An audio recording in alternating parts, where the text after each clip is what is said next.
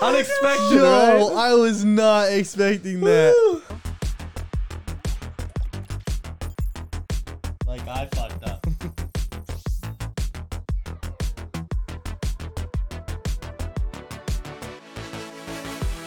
Hello, everyone. Welcome to episode 108 of Press Any Key. I am your resident April Fool, Pat Apparano. With me tonight is just one co-host. Give it up for Mike Burke, everyone. He's a very nice cardigan. Thank you. On the ones and twos. Give it up for Hey Gingy. She's here. Post Hi, The Last of Us crashing her PC multiple times.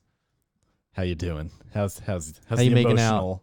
emotions being? I'm very frustrated. I was so excited to play the game, and now I hate everything about it. It's ruined my experience. It's actually ruined my experience. Did you get to see Steam Deck, Joel? A little bit, yes. I did see some real. I didn't see any. The hair looked really bad. The hair when looked I went really down there and bad. I looked, I was like, oh.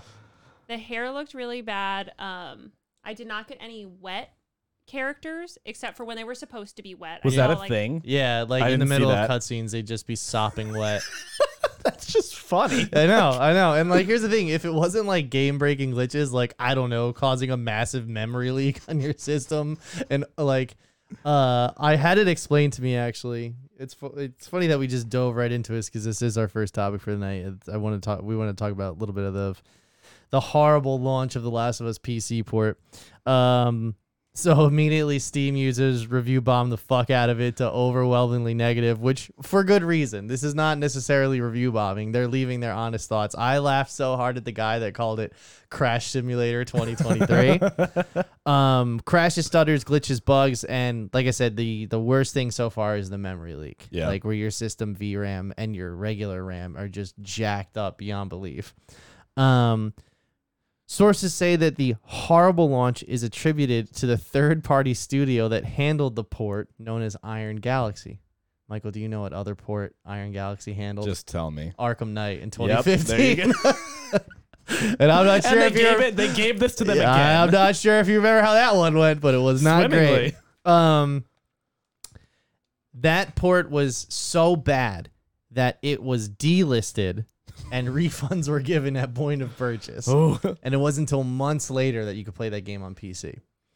So, the thing here is that since that the new console architecture is closer to the PC than we've ever been before as far as video game consoles are concerned, I feel like from what was explained to me by my buddy who is a computer engineer, basically the PS5 has a dedicated chip that decompresses assets when they're not directly in front of you.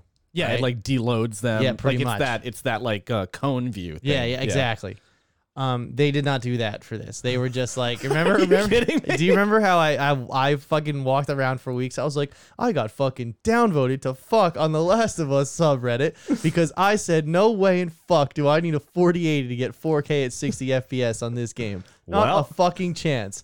Well, it's because they just took the PS5 game and ported it to PC, did no optimization, did nothing post that. Hey, And that unfortunately, entire like hardware you got, yeah. we don't have it. And unfortunately, they left it all up to your CPU and your GPU. And they, like I said, they did not try to fix this at all.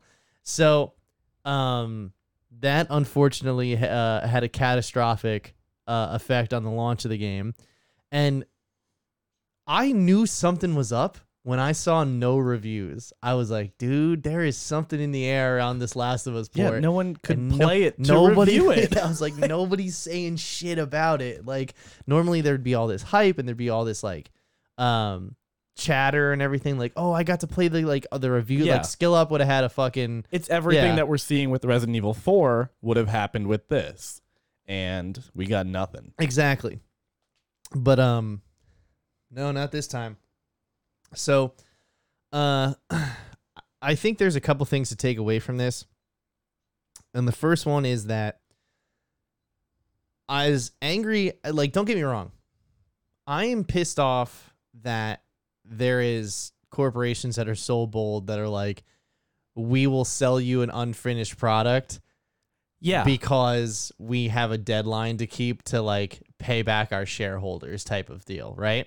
I also I get too that it's hot. Let's capitalize on Yeah. it. But if it's literally unplayable, There's no point. Yeah. Well, the other thing is you can't go after the devs because No. the devs probably knew that this was in a shitty shape and they knew what was coming, and hence why nobody said anything about it. No, they're the sweatshop workers effectively of all Exactly. this. And the publishers and the executives were the ones that were pushing this out the door. I mean, the three of us have worked on projects like that, technology projects where it's like, we have to meet this deadline.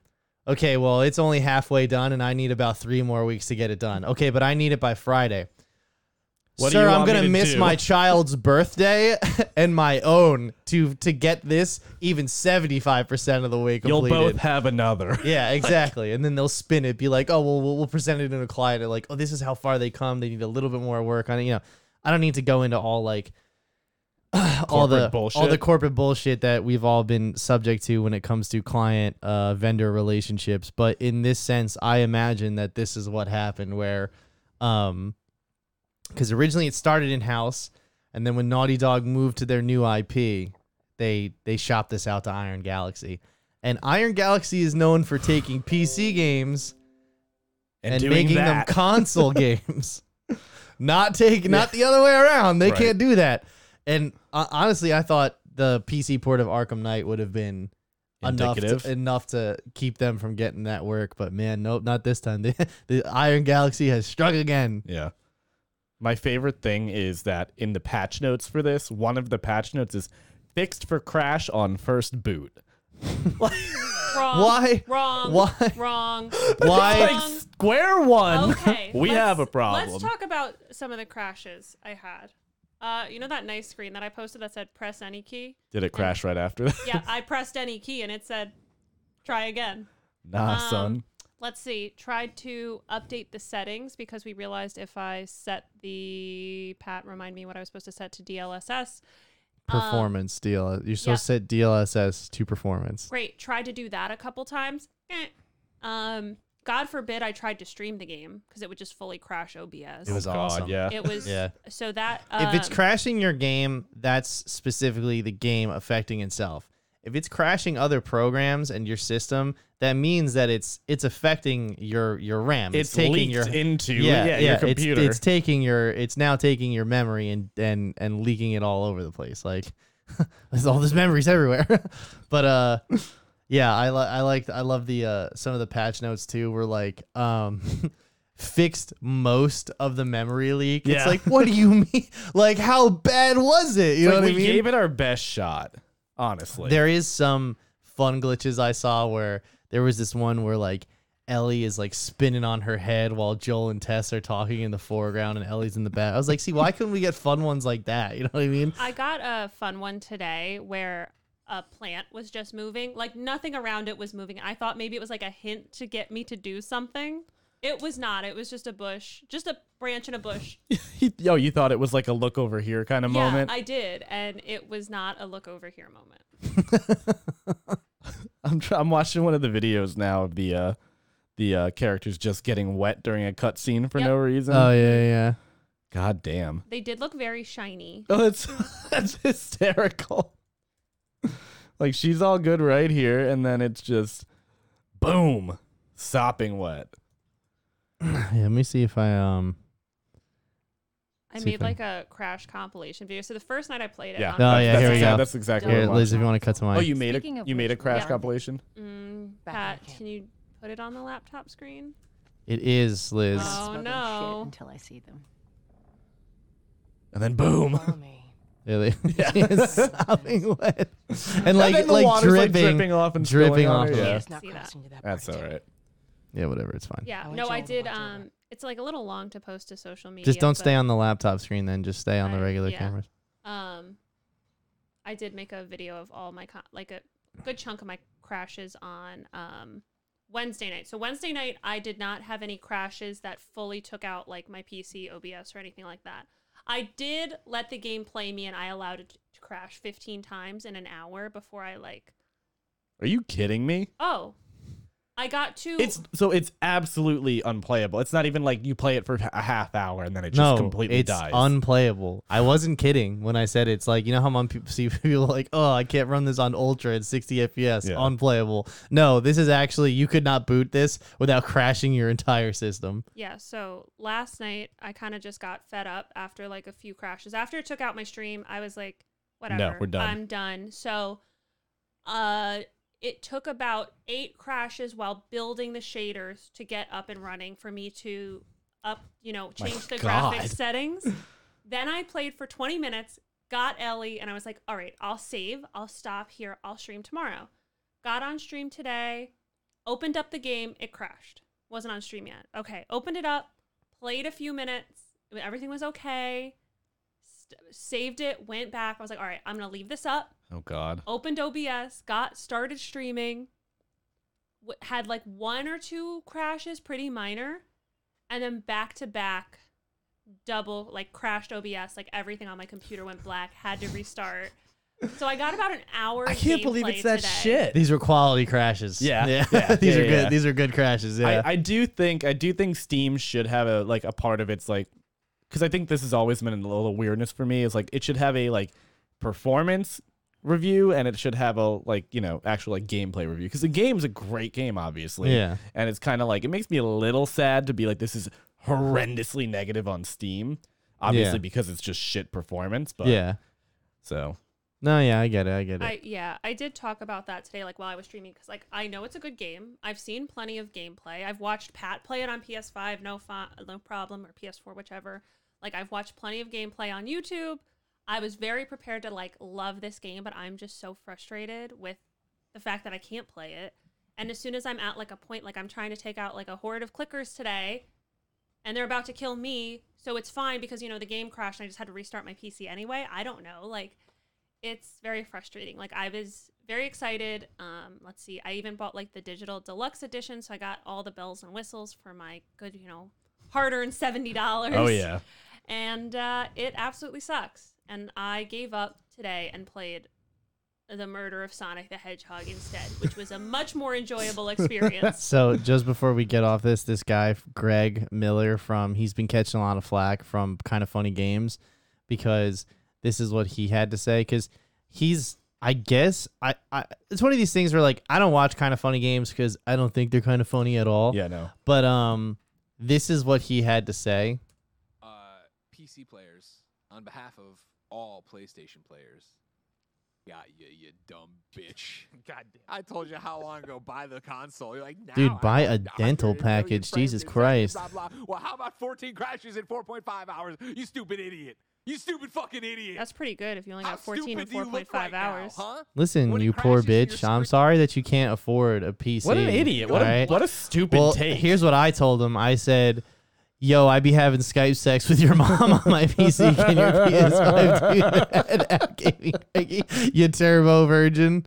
And you just had to You start see the something. reflection Yeah. of your goblin self hunched over with your mouse. he's literally You going are goblin. a goblin He's going man. goblin mode right he now. He is a goblin man. Yeah. No, he's Do you go, oh my god, I've wasted my life with my drivers. Oh, my 4080 can't run this game. Oh no, what do I do? You know a Yeah, lot but about you PCs. You know a lot about PCs to hate But PCs, like, my but guy. like, here's the funny part about this guy's rant is that he's like saying like, oh no, my 4080 can't run this game. It's like, that's not a problem of the 4080, you fucking dickwad. Like, that's a problem of the studio that you're currently riding for. You know what I mean? Like, yeah, literally. TurboTax, finish your taxes. Sell this fucking piece of trash. I don't care that it glows blue and it's got some coolant. And oh, look, it runs an anime on my graphics card while it goes. You seen this kind of shit people are doing to these things now? Anime on my graphics card?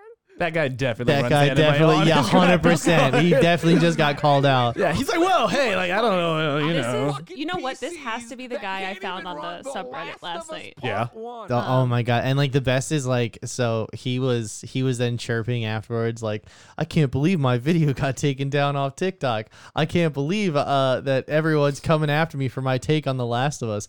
And it's just like, Because it's not a take on The Last of Us. It's not a good take. It's very much not like, you're not considering the circumstances that Naughty Dog fucked up here and this is your way of deflecting that. Like, It's the equivalent of being like, this is why you should take all your vitamins in your veins. If you take a vitamin in your mouth, you might choke. I told you to just put everything. Like, it's like, what are you fucking talking about? he's a fucking dickhead. We hate him here. We hate Kind of Funny games because they're not funny. And they also didn't review Hogwarts Legacy because they're fucking cowards. Anyway. So, with that said, Mike, did you like The Batman? The Batman? Yeah. You know that movie that... Didn't you? Oh, Yeah, there it is. Yeah, yeah. I did. You did? And it got snubbed. It did. It did get snubbed. You know? It really... Don't get me started. Because I even know. Roger Deakins was like, it got snubbed. Yeah. The cinematography in that movie is next level. Like, it is just beautiful. It's incredible. Are you excited for a part 2? I'm so excited for a part 2. And I need you to tell me why I need to be excited. As excited as I am, because I don't know about... I wasn't expecting you to go back with me about this. But basically, Mike Flanagan was talking to Deadline recently. Are you familiar with Mike Flanagan? Not off the top of my He's head. a drunk Irishman. No. Well, yeah, I mean... his last name's Flanagan. Flanagan. Yeah. Mick Flanagan. Yeah, Mick Flanagan. The new burger from McDonald's. Mick Flanagan. Just seeped in liquor. That shit is gross. Yeah, so the deal with Mike is that he was actually talking to Deadline. So he has directed Dr. Sleep, Bent Neck Lady, The Evil Priest, and what's the other one he did? So you want me to say The Haunting of Hill House, Mhm. Midnight Mass, Uh-huh. and Midnight Club. The Haunting of Bly Manor? That's the one. Yep. Good job. And Liz. and Dr. Sleep, the one with the sequel to The Ewan Shining. McGregor. Yeah, right, yeah. So Mike Flanagan apparently has pitched a virgin. Yeah, he pitched a virgin already. He He- sacrificed What are you him. talking He's to? sad. Not funny games. Yeah. He's a turbo version. So he has pitched a feature version of Clayface over to set at DC Studios. Several sources tell Deadline. However, no word on a green light yet. The studio has said no. Right? Just I no? mean, well, the studio has not said no because there's supposedly some other Batman villains that might be getting their own spin-offs too. There's no offers, no deals on the table. Though typically DC supervillain in the Flanagan pick, should it move forward, he wouldn't be the bad guy. You know what I mean? Because they're trying to do a Venom type of style thing. I know, Sure. make me mad. Why not? So the word is here that Flanagan and his Intrepid Pictures partner Trevor Macy had a meeting with the bosses of DC bosses James Gunn and Peter Safran. Flanagan, we understand, wasn't pitching the character to be part of Matt Reeves' DC Elseworlds The Batman 2 set for October 30th, 2025 release date. That said, other sources are telling Deadline that the scripts are constantly changing and that Clayface is a big addition to Matt Reeves' The Batman 2. It's just going to So, be like the Sandman. It's and- not like an and- official thing, but if it's coming from Deadline and they're saying their sources are saying it, it usually holds some weight. This is Right. not like, CBR that's like, you know what I mean? It's like, wouldn't it be cool if they put Clayface and Batman? Like, yeah, exactly. like, yeah. But it remains to be seen whether Clayface is in connection between the Batman 2 Elseworld and Gunn and Safran's feature series, Sprawling DC's God Monsters Chapter 1. You know what I mean? They're into the whole slate that they announced. Yeah, exactly. So, there's two ways that I think they can go about this. And I'm going to tell you them right now. Do it. So, the first one is like just Golden Age. Basil Carlo is his name. And I've pulled up the Wikipedia here, and I'm going to read it to you because I wasn't going to write this out. Basil. But basically, the original version of Clayface, Basil, Boz, Carlo, Baz Luhrmann, everyone. Boz. Laz Berman, first appeared in Detective Comics number 40 of June 1940. He was a B-list actor who is driven insane when he hears a remake of a classic horror film that he starred in, Dread Castle, would be shot without him acting in the film, even though he is the one advising the staff. I mean, that's got to be pretty painful, right? Donning the costume of Clayface, a villain he once played in a different movie, he begins killing the actors playing characters he killed in the in the order and way that they die in the film. God, that is really not hard to pick on and place him. Yeah, He's like, there exactly. is a clear pattern. What's happening here? Along with someone who knew his identity. Last, he plans to murder the actor playing the Clayface killer, and he's foiled by Batman and Robin.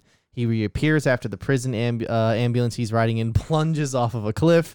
He once again donned the mask of Clayface and targets Bruce Wayne's fiancée, Julia Madison. Once again, the dynamic duo foil his plans. A movie buff Batman co-creator Bob Kane states that the character was partially inspired by Lon Chaney Sr.'s version of The Phantom of the Opera, and the name of the character came from the combination of Boris Karloff and Basil Rathbone, which Boris Karloff, if you're not familiar with, he played like Frankenstein, the Wolfman, all those. Lon Chaney Jr. played the Phantom in The Phantom of the Opera. And this motherfucker, Rathbone, he played Mr. Mudstone in David Copperfield, Romeo and Juliet, Robin Hood. You know, it's just, he's a big Sure. leading man type of vibe from back in the day. So how is this going to fit in with the post? Was it the post credit scene for the Batman? No. That's Joker. That's I'm saying like, why would where are we going to put Joker? And if we're doing a whole Clayface movie, like, why would you bother putting Joker in the end of that? because money. Well, yeah, but like, what? So you're going to do it when you're hoping 3 films down the line? Yeah. You're like, That's kind of what they're looking for. Okay. I mean, well, either way though, I think that version is a good version for the Matt Reeves universe. It's not really too fantastical or too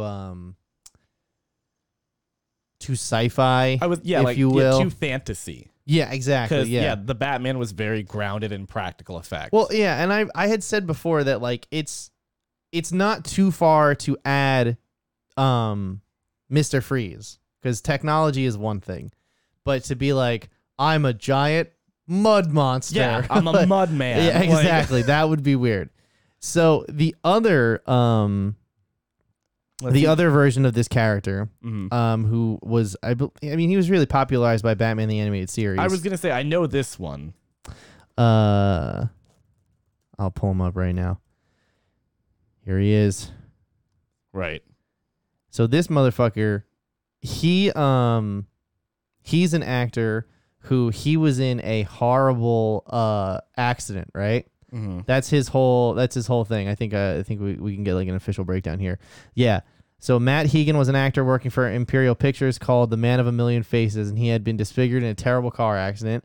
While recovering in the burn clinic, he was approached by a corporate industrious Ronald Daggett. Remember Daggett from the Dark Knight movies? Mm-hmm. This is where he comes from. Yeah. Who made him a test subject for a compound called Renunu. Renew you. Yeah, Renunu. Renunu. Renew. That he promised would immediately restore his young and good looks. In payment, Hagen impersonated people in an illegal manner for Daggett. Oh, what happened? Ukrainian children need our support. Whoops. Where Did we we going? watch this episode? Yeah, we did. Yeah, I was like, this really sounds familiar. Hagen impersonated people in an illegal manner for Daggett. Hagen greatly resented this, but was forced to comply as the Renew You chemical was extremely addictive, and Daggett was the sole producer. Also, it was fucking up his skin. So if he like went without it, you see how it was fucking him up? He would get all melty. Yeah. Yeah. Yeah. Not great. No. So then eventually he like dropped himself in a vat of it, and he became this motherfucking guy. Now, this is, I think, the version that James Gunn's universe would use, because that seems to be the more fantastic. Seems to be the more out there comic booky version to use. You know what I mean? So either way, though, I'm excited that we get to use that. There seems to be a prospect of them using these characters that we've never seen before in movies. Because, Penguin Riddler we've already seen, Joker we've already seen, Carmine Falcone has been in the last Batman trilogy, and he's in this one. So I'm just very happy that they're deciding to be like, who's somebody that we haven't seen? They could probably do this. I think they could, if they tied it into like when Gotham got flooded, and like maybe he got fucked up in that kind of thing, and then it like just disfigured him as like part of the chemicals and everything. So it's not like a big Clayman, and it's more like you said, like more of like the Elephant Man type of style. Exactly. Yeah. So it's kind of like more of the disfigurement and almost like a Two-Face type kind of like disfigurement thing. Should we trademark this now? This is our idea. Yeah. This is the press Patent NE key. pending. Yeah. TM. Trademark. Exactly. And then like Don't be rude. and maybe he blames Batman or something because the Riddler he didn't. Well, that's save him how in it always. time. That's how it always is. It's Batman's fault. I'm just writing it. I'm writing it. Yeah. We're getting there. Yeah. And I could see that being the practical way to do it as opposed to like the very fantastical giant mud man. Because we don't need another Spider-Man, Sandman kind of Yes, like. exactly. Yeah. No, you're exactly right. We don't need that. However, like I said, I'm just very happy that you're deciding to think outside the box with the villains as opposed to being like, you know what's worked 100 times before and we could really capitalize on? I would love to see a Scarecrow. I know we've seen him in the Dark Knight trilogy, but like not as the Scarecrow. Basically, I'd love to see like the horror compound Scarecrow. Oh yeah. that'd Like be- he actually. Well, all right. Which version? You mean like? I'm like the Arkham like. Oh, that one. I want, the one with the needles in the hand and Yeah. everything. Okay, so what about? All right, how about this one? I could see that if it's like super dark and horror oriented. Yeah. Have Sam Raimi direct it. What do you think of this guy? I like him. He's good.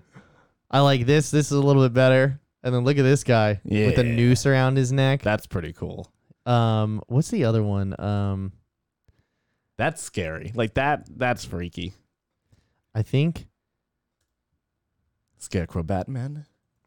Oh, his Injustice skin. his Injustice look is This fucking one's a little too wild. like this one reminds me too much of this is too much of like a Venom Carnage kind of look. Yes, but you want to know what I like about this one is that when the fight starts, it's Jonathan Crane, and he just Yeah. he hits you with the gas, and then he turns into that. You know That's what I I mean? would that's actually like if they did something cool like that. Yeah, like everyone who meets Scarecrow gets hit by the gas first. You know what I mean? And then is seen in some kind of different variation of him in that way. Yeah. That would be a cool way to actually like do a lot of like Easter eggs about his character development and like looks over the years. It's like each one could have a different kind of thing. Yeah, I like this. I like where this is going. We should copyright this too. We're available to write spec scripts. So. Yeah, definitely hit us up. All right, we'll write the shit out of a Batman movie for you. All right. All right. Yes, thank you. My ego. Thank you very much. You're loving that soundboard.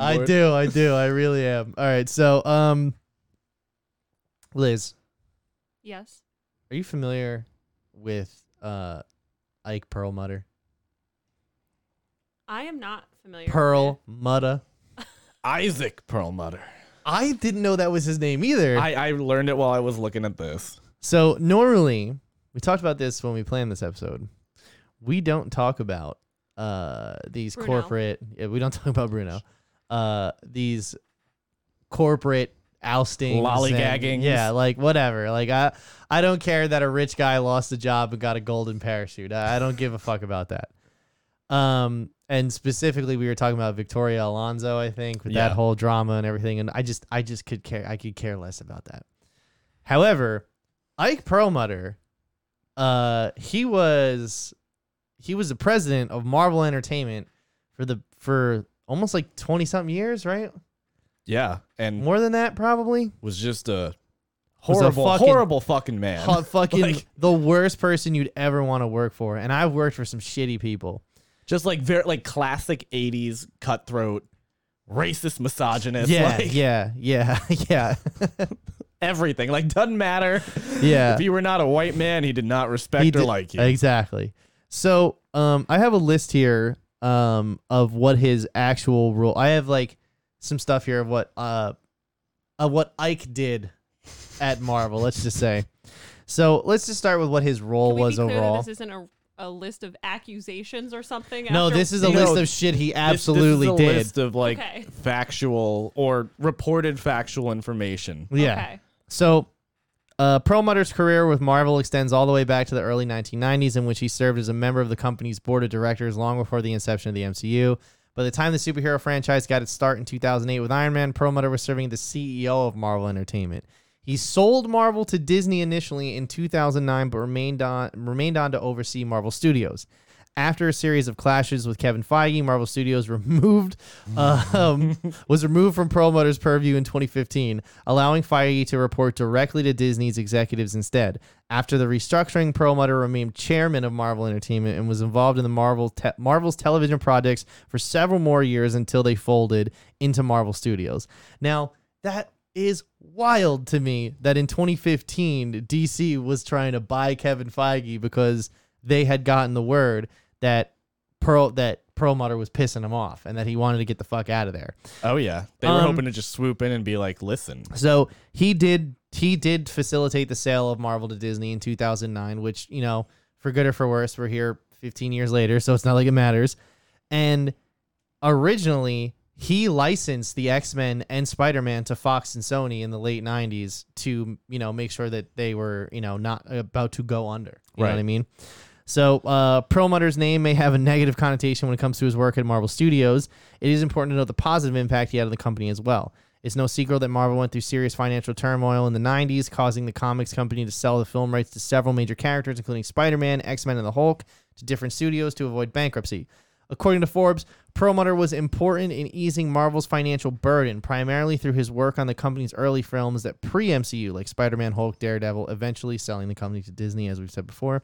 Selling the film rights to the most popular characters may have become a creative burden in the age of the MCU. Boy, there it is. Oh boy. The understatement of the fucking century.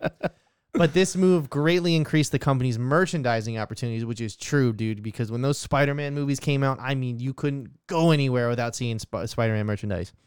Since the medium of the film is decidedly far more reaching than comics, Marvel movies had bigger audiences that opened up merchandising opportunities that were completely unavailable before.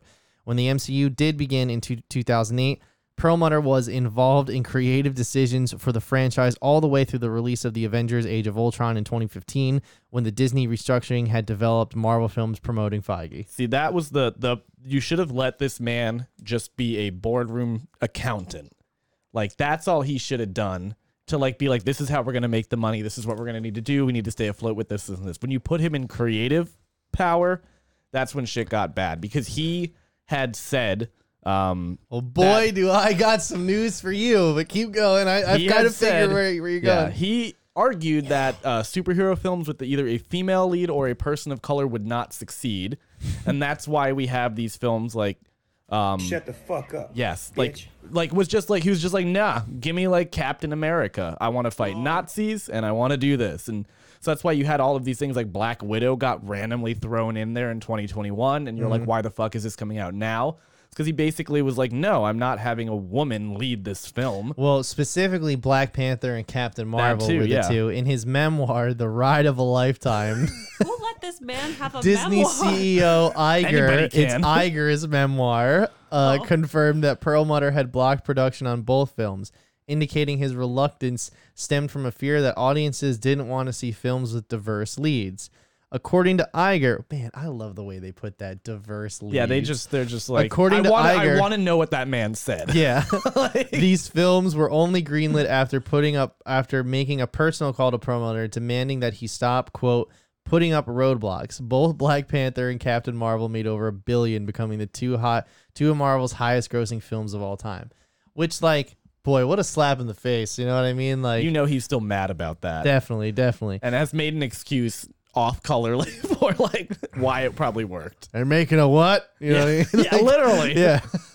A bad man. So, on top of that, before that, though, actually, Ike Perlmutter tried to fire Kevin Feige in 2015, which I don't think you should really fire your main architect, because It's a great you weren't doing a great job beforehand without him. So, despite Feige's innumerable contributions to the MCU through the entirety of the franchise run, Perlmutter attempted to remove him from Marvel Studios in 2015. In a recent interview on CNBC via Deadline, after returning to his role as Disney CEO, Iger revealed new details about the turbulent relationship between Perlmutter and Feige. According to the CEO, Perlmutter was, quote, intent on firing Kevin Feige. Iger himself stepped in to prevent that from happening. It was after this that Feige was permitted to report directly to Alan Horn, a Disney movie executive. which once again, Marvel lost James Gunn due to Ike Perlmutter Yep. and Bob Iger and Alan Horn. And now DC has both James Gunn and Alan Horn. Well, I guess Warner Brothers Discovery as a whole, but has Alan Horn on their side. But it's just funny how like they all of the talent that was there just went like, to the other guys. Yeah. Although the MCU Phase 4 has been divisive, it is clear that Iger's decision to protect Feige has been purely beneficial to the MCU. Feige's creative voice and vision have been instrumental in building the franchise into a financial juggernaut that it has become today. In fact, only 4 years after surviving Perlmutter's campaign to fire him, Feige was promoted to president of Marvel Studios, putting him in charge of Marvel's film, television, animation, and comics endeavors in their entirety. Since then, Feige has remained the face of Marvel Studios, almost always acting as the individual to announce the upcoming titles. As he should. Yeah, but the problem is now he's not. Well, now again, his hands aren't in the kitchen as much. So, but I mean, that's he's not making the meatloaf. Yeah, dude, this is what I think is by far his biggest offense. Go ahead. Buckle up your seatbelts, everyone, because it's about to be a bumpy ride. Perlmutter was often embroiled in various controversies that continuously soured how he was perceived by the general public. Multiple reports from Marvel employees make reference to Perlmutter's intense desire to remain out of the public eye, which supposedly led him to attend Iron Man's premiere in full costume and overbearing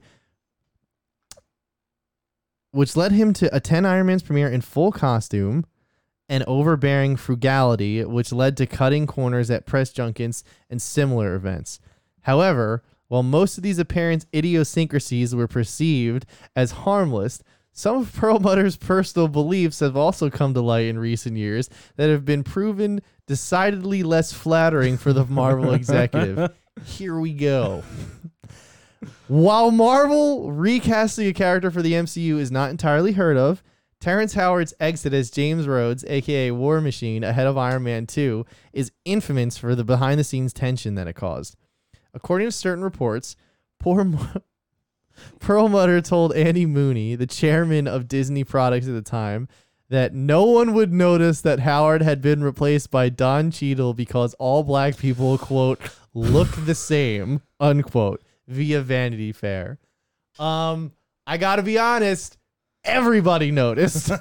This report has gone on. I mean, Don Cheadle didn't do a bad job. No, we still like having him around, but this report has gone unconfirmed over the years, but if true, it does paint a disturbing picture of Marvel's approach to diversity in its early days.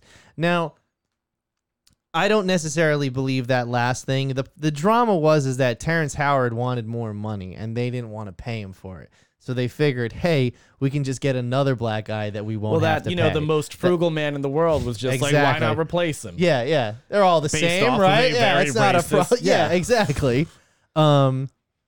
It's funny that we're talking about this because I did have a conversation with somebody in my life recently who described to me that it's actually more racist to be like, here we have a Marvel film with a white director, white PA, white everybody, white, and then they have Black Panther and everybody on that movie is a person of color. So they said that's racist? Anthony Mackie actually said it was racist himself. Really? Oh yeah, there's a TikTok on it. It's one of his newer interviews. And it's literally it's like the segregation of Marvel Studios. It's like, okay, so the creatives of color, we'll call them that, they can't work on the white people movies because, you know what I mean? But don't worry, we made you your own playpen over here pretty much. That's how he describes it, and that he feels that is in fact more racist than just mixing us all together. Not the fact that if you're going to have like a predominantly, like people of color cast and everything, and you're writing it for those, like, that type of culture, that type of like everything. It's like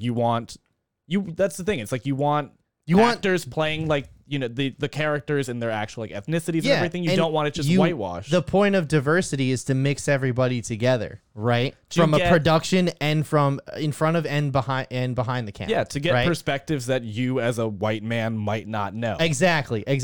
And in this particular instance, Anthony Mackie literally said that it is racist that they split everyone up like that. That they were just like, well, the black people get Black Panther and the white people get the Avengers, pretty much. All right, well, how'd Black Panther do? Made more money than fucking Infinity War domestically. So there you go. So sit down. Just got sunned. So why Ike Perlmutter has left Disney. Perlmutter's departure from Marvel officially comes as a result of Disney's new direction under returning CEO Bob Iger. In the past few months, the company has undergone a massive cost-cutting campaign that hasn't left Marvel untouched. In the wake of Marvel's slight downturn in profits, the company is scaling back production, has even delayed the Marvels, as well as multiple Disney Plus projects set to release in the next few years. That's okay. As a result, Perlmutter's dismissal is anything but surprising. I mean, when you spend, and you don't make, and here's the other thing too, is like, this was probably not like, sorry, man, we got to let you go. This is like, get the fuck out of here. You know what I mean? Also like, here's $50 million because your contract says this. Exactly. I'm sure. Additionally noted in the report that our Perlmutter being laid off, that he attempted to shake up the Disney board of directors. Last year, he pushed to have his friend, an activist investor, Nelson Peltz, join the board, though he was unsuccessful. This, along with his frequent clashes with Iger and Feige, his heavily diminished role, and Disney's widespread employee layoffs, result in Perlmutter's dismissal being anything but surprising. Yeah. So, honestly, Good. just to wrap it all up, ultimately, this is going to have little to no impact on the MCU going forward. However, with the Marvel Comics, you'll see X-Men come back. You'll see Fantastic Four come back. You'll start to see these characters that Perlmutter had pulled off the shelves because it wasn't directly tied to the MCU and them making profits directly. You know what I mean? You'll start to see some more diverse characters. You'll start to see some more, basically, you'll start to see better representation of everybody overall. And I'm hoping that it's not just I hope it's not. Perlmutter was always a fan of, his idea of diversity was more or less pandering. Yeah. And I'm hoping that they move away from that now and they take these diverse characters and they put them all together and they tell really compelling stories. Because I feel like when Perlmutter was like, well, I can't have control of the MCU, but I got control of all the comics. Yeah. He was like, I'm basically going to make the stereotype of every single race of person that I can in these comics and make it really fucking hard for everybody. Yeah. Take away the stuff that, like, took away Fantastic Four, X-Men, and Spider-Man. Well, Spider-Man, they just kind of laid low for a while. It's not like they just took them off the shelves because they didn't have the rights to those to basically put in. But I'm just hoping now in this new era that he's gone, as far as the comics are concerned, I hope that we get better, more diverse stories that create compelling characters for decades to come. Yeah, we've just removed a bad man from having influence. Yeah, exactly. The problem, though, is I give it 2 to 3 months. I guarantee we're going to see him doing shit with Donald Trump. Because he had donated like $1 million+ to his funds related to like the election of Trump. Like it was weird for a while. Yeah, he's been to Mar-a-Lago like several times. I bet you he's been on that Epstein plane. Yo, he's been on, allegedly. So you're telling me two men that like news. to put their friends in power and on boards and maybe some courts we might not talk about? You're telling me they hang out? Oh yeah, they're best friends. I guarantee you. Let's give it 3 months, and you're gonna see like directed by Ike Perlmutter. You're gonna see Ike and Trump on a bus. Yeah. Grab him by the pussy. Oh hell. I'm taking away that soundboard, Pat. All right. Anyways, so do you guys think, like, going forward, that if they do branch out to other characters in the comics, do you think this will make the MCU more accessible again? I feel like for a while you had to see 18 movies to understand what's going on in a Disney Plus TV show, and then you had to see the Disney Plus TV show to understand what's going on in the next 4 movies. Do you think this will open up doors for new people to watch? So, I just said that this is going to have little to no impact on the MCU. Womp womp.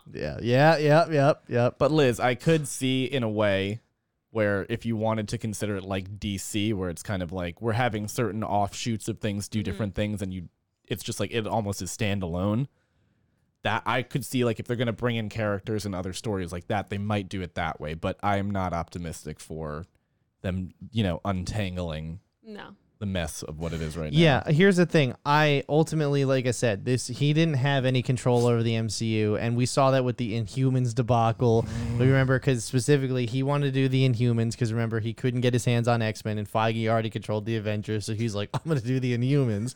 They told him no. He still controlled TV, so he was like, fine, ABC it is. And then he decided to take the first 2 episodes and put that in IMAX and try to market it like an MCU release. And Feige and Iger did everything that they could to stop that from happening.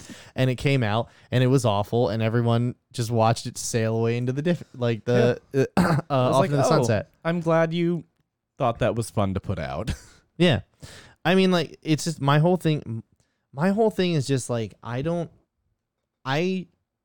don't need another fucking racist old dude in the halls of Marvel. You know what I mean? We don't need them anywhere. But Yeah, like, okay. but like, no. But like, especially in like Marvel, when you have all of the like creators and original comic creators creating these characters for such a specific reason.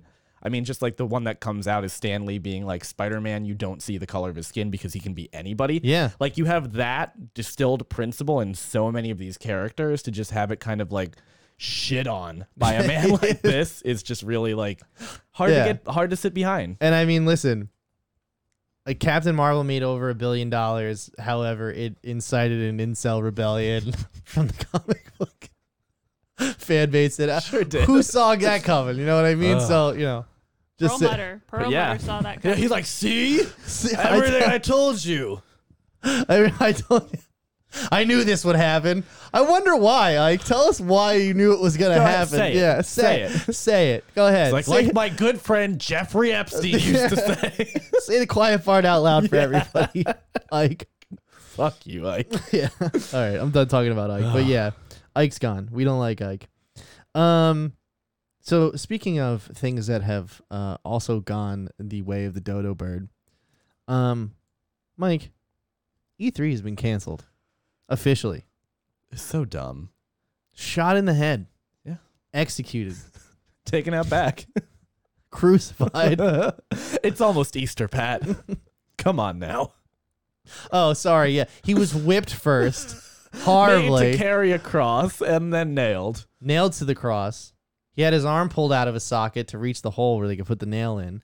And then to make sure he was dead, they jabbed a spear into his fucking side. And such is the loving story of E3. Does this mean in 3 days we'll get E3 back? We'll get E4. We'll get E4, yeah.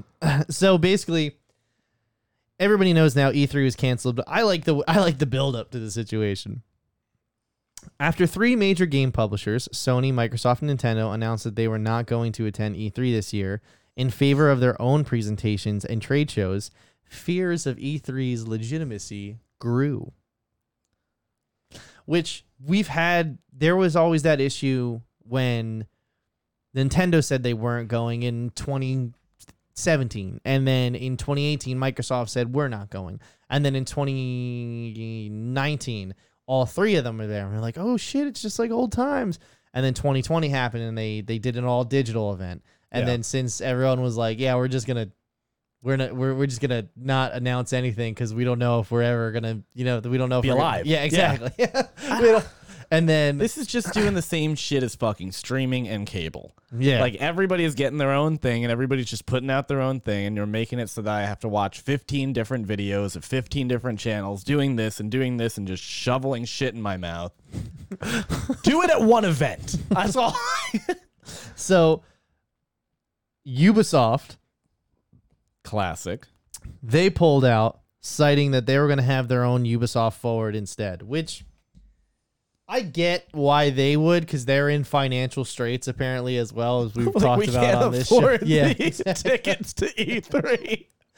And then surprisingly, Sega and Tencent, which is like they are the biggest mobile gaming company out there.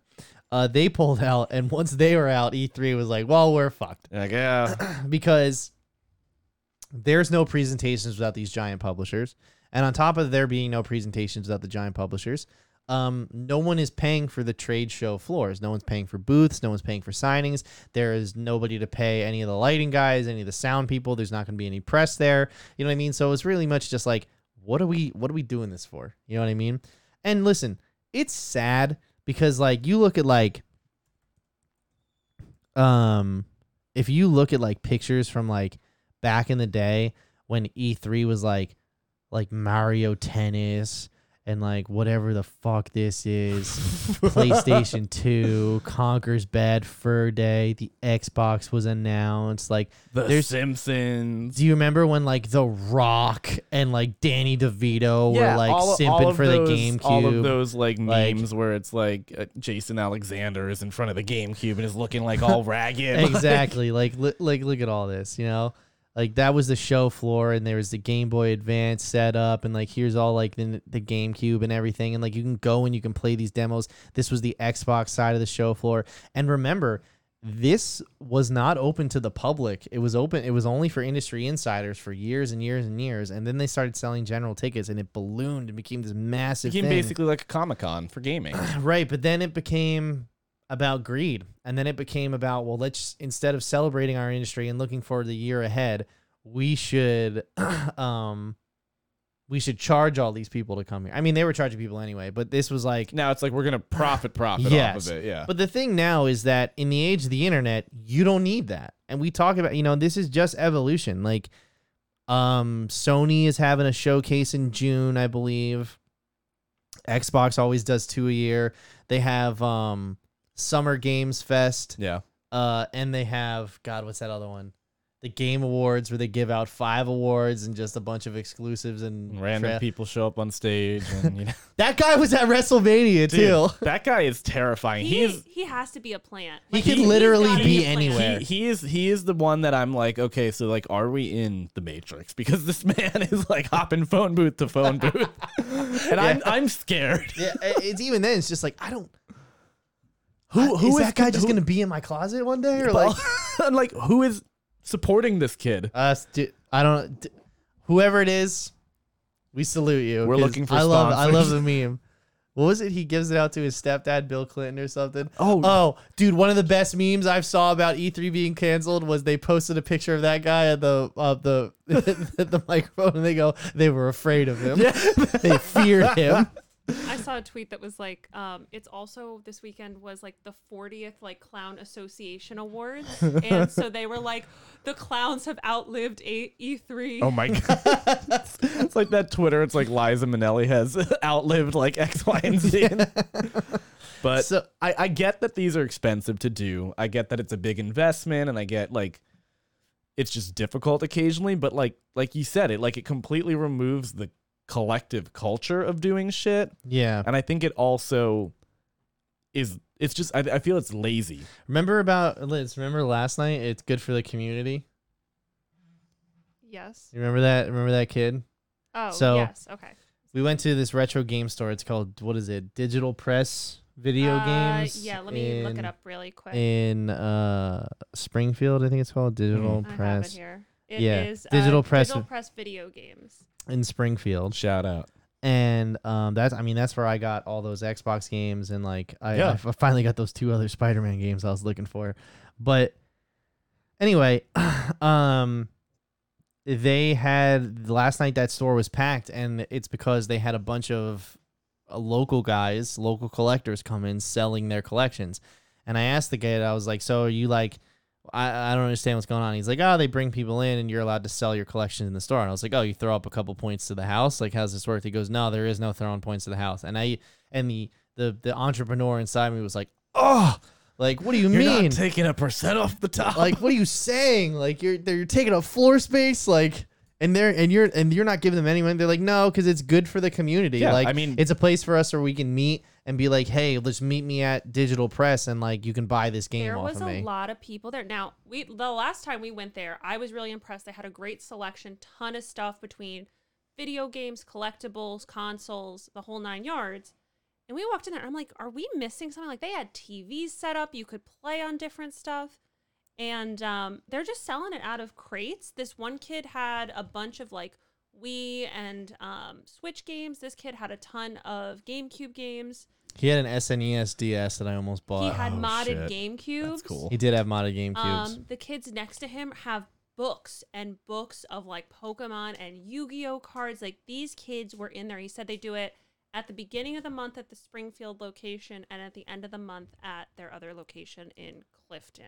Yeah, like that shit's cool. And it's just like you said, it drives community. It drives people getting together. It drives also like for an E3 scale of these things. It drives sales because I bought drives- 2 games that night. It drives and sales. I bought a game from that kid, and I guess I'm helping pay his tuition. There you go. That's what he said. Perfect.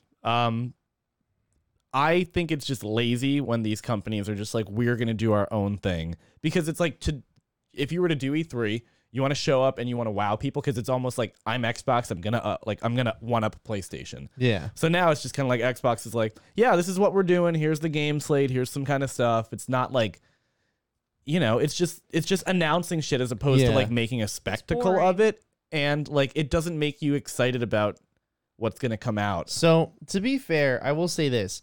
In the age of streaming, where you can just have your own broadcast and hundreds of thousands of people could watch you on a daily basis, right? It made sense for them to have to pay for the production, to pay for all of that shit. So it made sense for them to charge these exorbitant rates. But now, when like you can just get a bunch of video editors together and get a fucking stream engineer up and just literally stream a video that you made, like with all your trailers, it doesn't have to be live. It does, yeah, exactly. It just didn't make sense financially when you're essentially getting the same effect. People are sitting at home on the other side of the screen. That being said, you don't get Keanu Reeves anymore. What did he say? You're outstanding, or something like that. Hold on, what did he say?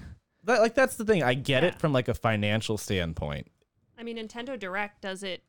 Nintendo Direct Does does it it very monthly? well. Like- They do it all the time. They had what? They had one The where they feeling announced Tears of the Kingdom, and then they being had one there, this week where of they announced walking the OLED. streets of the future. Yeah.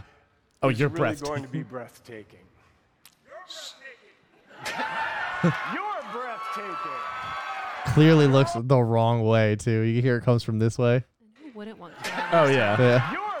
You're breathtaking. You're breathtaking. Yeah, you don't get shit like that. Yeah, you don't get that anymore. Where Keanu Reeves comes out and he's like, "Oh, he's the star of Cyberpunk," and that's it from that talk game. about Or you don't get God, what's you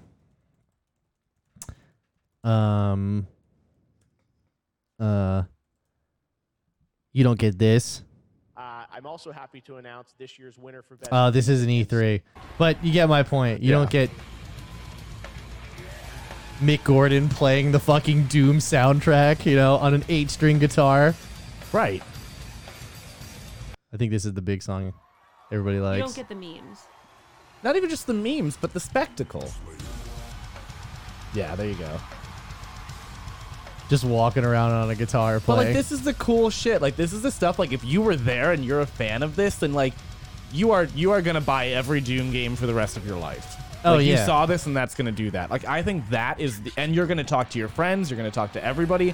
I know word of mouth for random people isn't much of anything, but like, that's to your point. You can now be a big ass streamer and somebody with content and able to go live and get tens, if not hundreds of thousands of people watching your shit. And if you're sitting there talking about how fucking cool that was to sit and watch that, like, you've bought games from streamers, like watching people play. Like, I bought, like, Liz, you have too. Like, I think there's influence and I think there's importance in that. That's why I bought The Last of Us. I watched somebody speedrun it. Yeah. I watch Pat play it all the time, and I was like, Pat is your streamer influencer. I play it all. There is no game that I am above playing. See Sex know. with Stalin.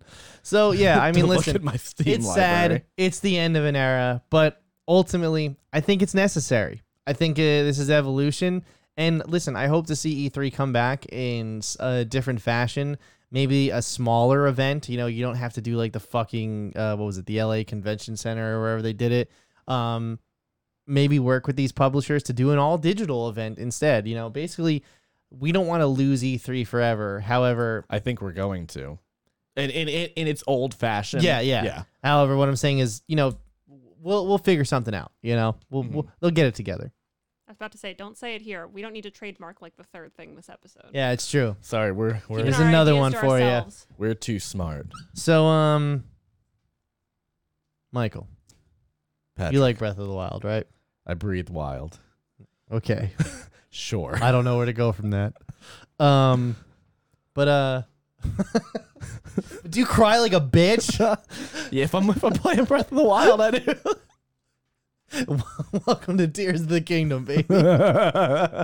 So there was 10 minutes, right? About 10 minutes, 10 yeah. minutes of Tears of the Kingdom gameplay was released. And we'll call it, as Nintendo does, it's Nintendo gameplay. So it's not... It's really a gameplay demonstration. It's a demo of like, let me walk here and do this and do that, as opposed to like, here's just the first 10 minutes of you playing Does the it game. say at the bottom, this is not finished gameplay or something like No. that? No, because they have the Oh. engine built from the last game. They've really just plopped everything well, in that. now This they is did not a say Pokemon release. they, No. they did say that they did not that actually I'll hold that. They did say that they did not just copy the world over. They did change some stuff. Yes, the world is changed, but yeah, you but- know, if you pull Mountain from one spot to the other and then make it a little bit bigger, And that that's what they did. this was originally DLC that they ballooned into a full ass adventure after the reception of the first one. Which is not uncommon. I mean, we've seen that even with the Resident Evil series. They did that twice with Resident Evil 3. Twice they did that shit. Right. And I think in this instance, it's kind of exactly what I expected, in the sense, like, I didn't think the gameplay would be radically different. It's more like they added on to it instead of changing things, the first thing that drives me fucking crazy is, you know what I'm going to say, is that the weapons still fucking break. We're not going to go into I this, hate but it. it's consistent from the last game. We'll say that. If they're using the same engine, they're using all the same, like, pretty much everything. Like, you could have It expected was the this. one critique, Mike. I know. It was not even me, like the community But- at large is like, man, fuck that. But they adjusted it. Weapons can still break, but now you can put shit together and make it stronger. And if this is about to break, you can just put a big old rock on it, and it won't break right now. Okay. I So like that. That's like the big thing, is about like the weapon fusion. Yeah. So it was kind of like, okay, I have 45 sticks and branches. It's like, what the hell can I do with these? You can just go and pick up a pitchfork, and you have, a 40-foot pole that can poke somebody now. Now I imagine since they didn't talk about it very much, everything on the ground is still pretty much the same, I would imagine, from the first one, right? I'd assume most of that. I don't know if there's going to be shrines and stuff like that. I'm assuming there may or may not be. I had a big criticism with shrines. I thought that was if there's like, there's like 120 of them or something. Do you remember? Or? It's a lot. Yeah. And they were just basically kind of like, you did 5 of them, you did all of them. Yeah. Korok seeds, get them out of here. That's impossible. There's like 1,000 of those. Get Like, them the fuck out of here. That's outrageous. Now, what did you what's it called? Well, that's the thing is that I'm getting to actually is, so they focused on everything above the clouds, which that was the first thing that they showed us when they announced the name of the game too. Yeah. Was like Zelda was Link. Yeah, Zelda, the guy with the little green hat. He's flying through the fucking air, like just skydiving. You see all these floating islands, very BioShock-esque, you know? And this whole idea of that you can pretty much just physics engine these little It feels like boats and Gary's cars. mod. Yes. It's like Yes. Breath of the Wild Gary's mod. It's very much Gary's mod. But I like that addition of stuff, because I always thought the best thing about the first Breath of the Wild, or Breath of the Wild, because that's what it is, because it's separate. It's two This is two Breath of separate the Wild things. too, but continue. Yeah, in name only. It is they built the physics of the world first, and then put everything else around that. You know what I mean? Yeah. God, me just talking about this makes me want to fire up Breath of the Wild so I bad. know. I really gotta play it again. And I feel like they did the same thing here. Was they took the physics of that engine and they took the physics of the world, and they're like, how do we add on to this from already great gameplay? And the construction of, as you said, the cock rocket with the little fans. That we saw the little sailboat that they made. There's a little car that they made. Yeah. There was some sort of hot air balloon. Yeah. And this whole thing where you can just drill straight through the bottom of the floor and get. All that is great for traversal. It doesn't seem like they changed anything about combat, though. I think combat will be pretty much. I mean, they made it so that you can fuse your weapons, and you can also. They made it more modular, is what they did. Like, so instead of like needing to worry about like hunting the what is it? It's not Lionel. What is the big scary like centaur looking fuck. You know what I'm talking about? Oh yeah. Yeah, instead of having to like hunt them and get electric arrows, like you can just basically get all the ingredients that you had stocked up and then fuse an arrow onto it to get a different effect for your weapon. So in the trailer they showed you can have like an ice arrow by just combining like an ice wing of a bat. You can put a leaf on it and it'll like make it windy. One of these fucks. Oh, right? Lionel, yeah. Yeah, so like in one of the things I remember from Breath of the Wild is you had to find one of these guys and either kill him when you were at like a low level or just let him shoot you and you can collect electric arrows because you needed those for the water quest. You know what's hilarious about this screenshot? It's in a higher resolution than the Switch puts out. Sure is. So that do you have anything else to add to that? They're gonna make what they've done is what it seems like. Yeah, to your point, I'm sure they're gonna be a little bit more like backstory. It seems like I don't know where it's gonna be. It might this go into like can't some be another one of those Zelda games that's like, here's a prequel, not a sequel. No, here's it's another prequel to the first game, not the prequel to the prequel that we put out. Here's Yeah. a sequel to the prequel to the first. What I think they're gonna do is they're gonna go into why all the like ancient shit is around there. But what they've done is like a lot of what people really liked about Breath of the Wild was kind of fucking around and doing some weird things. And like the speedrunning community is really cool with that. People would make like those octo balloon rafts, like, and they were like, oh, people really like making this game janky and kind of like, you know, like people would also like do things where They enjoy the community creativity pretty much. Yeah. They would. I remember you made flying machines in the old one by like using the magnet and like levitating stuff. Like, and they've just effectively given you the tools to do that. Or now. you could freeze a rock in the air or whatever, Yeah. smack the shit out of it, Hop jump on it. top of it, and then when it exactly. Like I think like I cannot wait. Yes. I cannot wait to watch people break this. Yeah. So bad. May Like, 26th, I believe, is the release date. So the other thing that you brought up that you wanted to talk about was the Japanese collector's edition, which I was like, what so could this random. possibly be? Man, what a wild way to So to- you know, you get the book, you get like the case, you get everything your box normal. standard stuff. You get your Yeah. you get You get a your poster. your art book, your poster. You know, you get a nice little case. You also what is this USB drive? Let's see. Collector gear. Zelda themed controllers available. Oh, Oh, no, I you gotta saw buy that. I was thinking about buying that, but it's like $75. But I guess what stopped me before. I need a pro controller, so Tears of the Kingdom Japanese Collector's Edition, which costs 15,000 yen. How much is that in dollary dues? $110. Okay, that's not bad actually for a collector's edition. No, for all this shit, like, so you get base game, the steel case, a poster, a pin set, an art book, and also a fork and a spoon. What? Why? I didn't even know Japanese people ate with forks and spoons. I mean, they obviously they do. Yeah, like in the modern age, but I just think that's why. yeah. It's not like it's an. I mean, there's cooking as a mechanic in the game, but it's not like it's not Cooking Mama. How do we get our hands on this? We need to order It's sold one. out right No. now. They might do it again, but I'll find one. We can do an unboxing. you can eat your dinner just like with it and be like, hey guys, I don't know why they would do this. Damn. So yeah, collector's edition's out, but I truly Collector's edition is only $130. That's not bad Plus considering shipping. like fucking but considering Oh, and we got a $70 game. Oh, okay. That's all right. So actually that transitions to my next point. Let's be clear about something. We all think the Switch is on its last leg, not even two legs, because that implies it had four. The Switch is on beast. the Switch is on its last leg.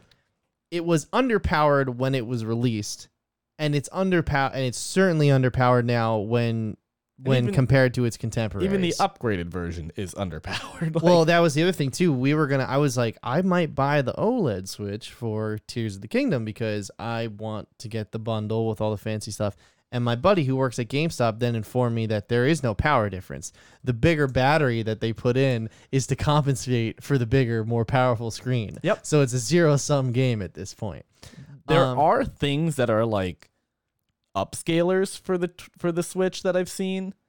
Like I have like this is like it's a video game, like 1440 4K upscaler. I don't know. I mean, they always have really good reviews. I don't know how they work too well. And I think that's how sometimes like streamers get like that kind of quality out of it. But why are you buying that if you're already buying a $300 console that should be doing it? Yeah, because the console doesn't do it. Like, that's literally it. You're forced to do these type of things. I don't know if they work well. I don't know how great it is. I don't know anything about it. If anybody knows about it. Denser pixelization for sure. If anybody knows more about it, like, let us know. Come to our Discord and let us know. But No, scream at us. Put it in the comments. Get that. anything. online Just traction. tell me, because I'm just, or like, is it worth buying? Because I might, throw $100 this way to like get that kind of thing. So the thing is, though, that the Switch performs at 60 FPS at 900 when it's in dock mode, and then it's 720 when it's not docked, right? That's woefully underpowered. Now, listen, I get that the Switch has cornered handheld gaming as well as console gaming for younger gamers. Exactly. It's a big phone. However, I think that they need to give me a box. I need another box that I can place on my entertainment center that does proper, even just 2K would be nice, That's actually a really good idea. You could take the Switch as it is, and that's the portable version. And instead of just having a dock, which is literally just a USB-C cable, Yeah. have it have like actual, like have it have an upscaler in it. Have it have like a little bit more RAM or something that like when you put it in, Almost like those external GPUs. literally, yeah, like that would, and you could sell it for another $200 and everybody would buy it. Absolutely. Like I would love to have that, and then it does not affect anything of the functionality, anything of the like everything that they've put into the Switch up to this point. right. All of its modularity, all of its like younger thing. It's a bold move for them to charge $70 for essentially at this point a last gen title. And a last gen DLC expanded title. yeah, and let's this game will not have the impact that Breath of the Wild did, because it's not going to be such a rash departure for the series. Ultimately though, I'm still going to buy this game when it comes out. I'm going to play the fuck out of it when it comes out, and should be a good time. I think we're all gonna do that. No one's gonna be upset by it. And then I'm going to be upset when they announce a new piece of hardware and they're like, "Oh, we're porting." I know. If they say And that it's you gonna can be buy 4K. Yeah, if they say you can buy it and you can transfer your save data, that's fine. You can't. You can't. If it's anything, I'm fucking hoping. buddy, I have Breath of the Wild on the Wii U. Like, enough said. Did you get it for Switch or did you? What? Because I paid the money for the Wii U, and I have it for that. Your first problem was having a fucking Wii U. Well, what is it? Super Mario Maker came out on that, and I wanted to make my own Mario levels. No. Shut it down. Shut it down. That's not the one that we want. We want. And did you get Mario Maker for the Switch? Yeah, absolutely, I did. Super Mario Maker 2, Liz. I'm so sorry. So, I'm so excited for it though. Like, all this aside, I can't wait to play it. that's true. Yes. All my worries aside, I feel like it'll still be a good game. And ultimately, they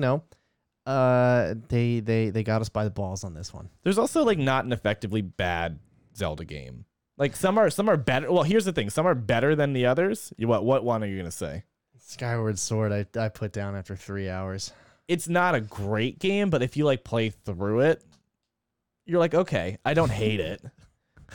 This is not exactly a ringing endorsement. But what I'm saying is like even a bad Zelda game isn't atrocious. I don't even know if I've told this story on the podcast. It's like a 13-second I was gonna say story. it's a 30-minute story. 7 years ago now. But basically, Liz watched a video on Breath of the Wild, and she was like, I think I'm gonna play this game. And she goes and buys it. And I had never played a Zelda game before, ever in my life. Really? Never, ever. They just never appealed to me. Look, you're gonna find out. No, that makes sense. You're Never gonna mind. find out real soon why they don't appeal to me. And she puts it in, she plays it, and she gives up after 2 hours. Like I can't figure this out, right? Now Oh. I had literally like 2 days before had been laid off.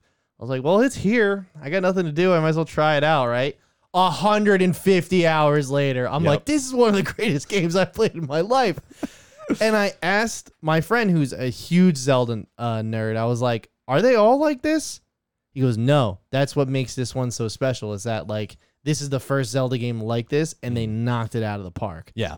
So I went back and I tried Skyward Sword. I tried Twilight Princess. I tried all of that makes sense then. And I'm just like, I get why I didn't play these. See, but for me, it was the opposite. We had this type of Zelda. We had Wind Waker. We had Skyward Sword. We had Twilight Princess. And, of course, we had Ocarina and Majora's Mask. Oh, well, I did go back to play Ocarina of Time, and I haven't played Majora's Mask yet, but there is quite a camp of people who That's a hard fucking game. Majora's Mask? Yeah. I had that for 3DS? N64. No, N64. For some reason, I don't know. I had the weirdest mix of games. Like every Pokemon game, Majora's Mask, and then some army games. I loved the little army soldiers, Sarge's Heroes. Yeah. And I mean, if you think I gave 2 hours to Breath of the Wild, I mean, 7-year-old me gave like 10 minutes. 30 minutes to Ocarina of Time. I just followed the little fairy. I'm like, Ocarina, sorry. Majora's Mask. Listen! Hey, listen. Yeah, she just yelled, hey, listen at me the entire time. Ocarina is great. Majora's Mask is really good. It's just hard as hell. Yeah. You're wouldn't know. dealing with time. But that was the thing. It was like we had this, and this, and then it was like you just gave us what we want. Like what Breath of the Wild was so special about was it felt like how you remembered Ocarina of Time. Like when you were 10 playing it and like you were in the field and it was massively expansive and everything looked so big. I mean, now when you look at it, it's like you could see one into the other basically because it's an N64 game. But this gave us that exact feeling of that nostalgia and openness and massiveness that was the breath. My one friend, of its wild. my one friend is constantly telling me that I should play Majora's Mask. I'm like, I got to finish Ocarina of Time first. He's like, well, when is that going to happen? Like, I don't know. I'm going on my third playthrough of Resident Evil 4 Remake. I'll let you know. I get it. Dungeons and Dragons, everybody. Dungeons and Dragons Honor Among Thieves. You want to go ahead and start? We'll start non-spoiler. Sure. Okay. What? So it came out March 31st. I'm looking it up. Yeah. It came out just this past Thursday. I saw it on Thursday night. So did we. The theater was pretty empty. Understandably. Yeah. Quick summary is it's a charming thief and a brand of unlikely adventurers embark on an epic quest to retrieve a long-lost relic, but their charming again, adventure goes dangerously awry when they run afoul with the wrong people. This snippet summary describes my exact feeling of what the fuck generic kind of thing did I watch. So now I heard what you said before when I was in the other room. You liked it. That's the thing. There are good parts of it, and there's a lot of it that like I was what's happening? I went into this being like, this has really good reviews. I've heard nothing but good things from people that I trust. And I watched the whole thing and I was like a fucking heart monitor that had flatlined. The guy next to me at one point put his hand over his mouth and goes, "Are you joking?" and got up, and we never saw that dude ever again. It's definitely made for a younger audience. It's absolutely made for that. Guardians of the Galaxy, but for fantasy. But that's what I think it is. But even less. Yes. It's like take Shrek and take out all the all the adult jokes, and that was it. And I was like, it was not marketed that way. They were dying. What? They were dying the entire time. There was one part I laughed at. I had audible laughs, a few. I thought it was chuckle funny. I laugh at more things than I should, and I'm aware of that. I'm self-aware. Because you have humor in your heart. I do. I still have light in my life. My mom thought it was hysterical. My mom loves Chris Pine, and she loves him in Star Trek and everything. So she Which, was to his sitting credit, there cackling. he's great. He is great in it. The cast is great. besides for Justice Smith, I maintain that he should no longer work in Hollywood. But they wrote that character like ass. But that's why he's playing him. I know. Like, he plays the same fucking character in every movie. I know. He's like, very typecast. Yes, exactly. Like the sheepish kind of, the bitch. He Yeah, plays yeah, the bitch yeah. in every The movie. person that like you go and you bully and push into a locker. Yeah, exactly. And then at the end of the day, he's like, I learned how to unlock this from the inside. Yeah, exactly. And you're like, great, good for you. And Michelle Rodriguez, A great Hellion barbarian type just character. take her from the Fast and Furious movies and put her in this, and there you go. Which we got the obviously the preview for Fast and Furious before this, and I was like, oh, that's fucking funny. We didn't see any of the previews because I sat once again. This was another movie that we sat down and it started, so I was like, oh, thank God. Oh, I went through to an 8:30 showing. It started at 8:57. When we finished the meeting, I looked at my phone and there was a 6:45. So I like, let's go right now. Yeah, let's get it out of the way. Pat said it was 6:08. He's like, "Do you want to go to the movies at 6:45?" I was like, "Yeah, sure." And he was like, "All right, I'm gonna go shower real quick." We left the house at 6:42. Still got there in time to see the movie. So a little bit. This movie was made for $150 million. It made $38 million domestically, internationally. No, $33 million. Opened up with $71 million. Not bad. Not bad. But it's gonna need to do a lot in the next couple weeks. Now, here's the problem I think it had. It released in between John Wick 4, like the culmination of a crazy set the bar for action franchises, and it's coming out a week before the absolute juggernaut of the Super Mario Brothers movie. That comes out on Wednesday. Yeah. So, and that's going to have a crazy opening, because it's in the middle of spring break. All the kids are off. Yeah. It purposefully opens on Wednesday, and I think showtimes even start as early as Noon. fucking 9 o'clock. Yeah. There's like a noon, a 2:45, a 5:30. Oh my and an God. 8 o'clock. There's, Okay. And it's multiple theaters. Like they have, even like. Yeah. One of the theaters that we go to that predominantly only has digital has a 3D showing of it too. Like it is. Yeah, it's gonna be insane. gangbusters. Yeah, it's going to be the first movie of 2023 to make $1 billion. I'm willing to put all my own money on that. This is sitting right now at a 90 from actual, Yeah, from critics and score, and then 93 for audience score. Are we talking about Dungeons and Dragons? Dungeons and Dragons, Yeah. which the only thing that I guess my expectations walking into it would be I don't want to say grittier, but I almost expected, because I mean Dungeons and Dragons, and we'll get into this a little bit more when we start talking about specifics for it. I feel like the best parts of ever playing Dungeons and Dragons, or the whole concept of that, is kind of like you playing a character, and then there's being that disconnect where you're like, I would approach things like this, but in that world, if you approach it that way, you fuck everything up. And that's hysterical. You go and you're like, I'm just going to go and barge through this door because I want the treasure. And then it just causes so many problems. yes. I was expecting more I guess, I don't want to say gritty humor, but everything about it was, this is so funny. This is so funny. This is so funny. And then Aren't we hilarious? That was Yeah. it. That was it. So here's this is the most conflicting movie I've seen in a long time, because I do think the action is good. It's filmed really well. You can see everything that's going on, and they don't skimp out on the stunts. I think it looks really good. It was bright. I think, yes, it was very colorful. I think the performances are great. I think the casting is for the roles that they play are impeccable. I think the story actually had quite a lot of heart in it, especially towards the end. And I think that the production looked great. I think the sets, the costumes, the CGI was either, I can't tell if that's real or not, to that looks fucking awful. Well, there was a lot of practical effects, which I really liked. I fucking loved the creatures and everything. That shit with Jonathan. Yeah. Dude, I loved him. He was great. I thought that was a big standout. Was it really felt to me like it was a, it almost, Labyrinth, with David Bowie, that movie from back then. It had a lot of the Jim Henson Creature Shop kind of things. It felt in that vein with all of it, which made it very fun to watch for that type of thing. And I'm really glad they actually did, because I mean, I think it would have been horrible if it was all CGI. Awful. It would have been like, like it would have just removed all fun elements. It would have removed anything that kind of made it like slightly campy that worked. Yes, I would agree. So here's my thing though.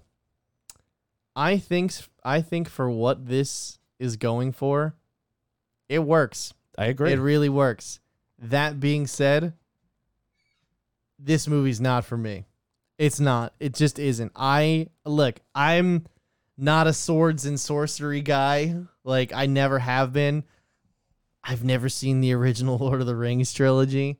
And I have no desire to. I get that they're amazing and 47 Oscar nominations. It won like 17 of those. Like, I get it.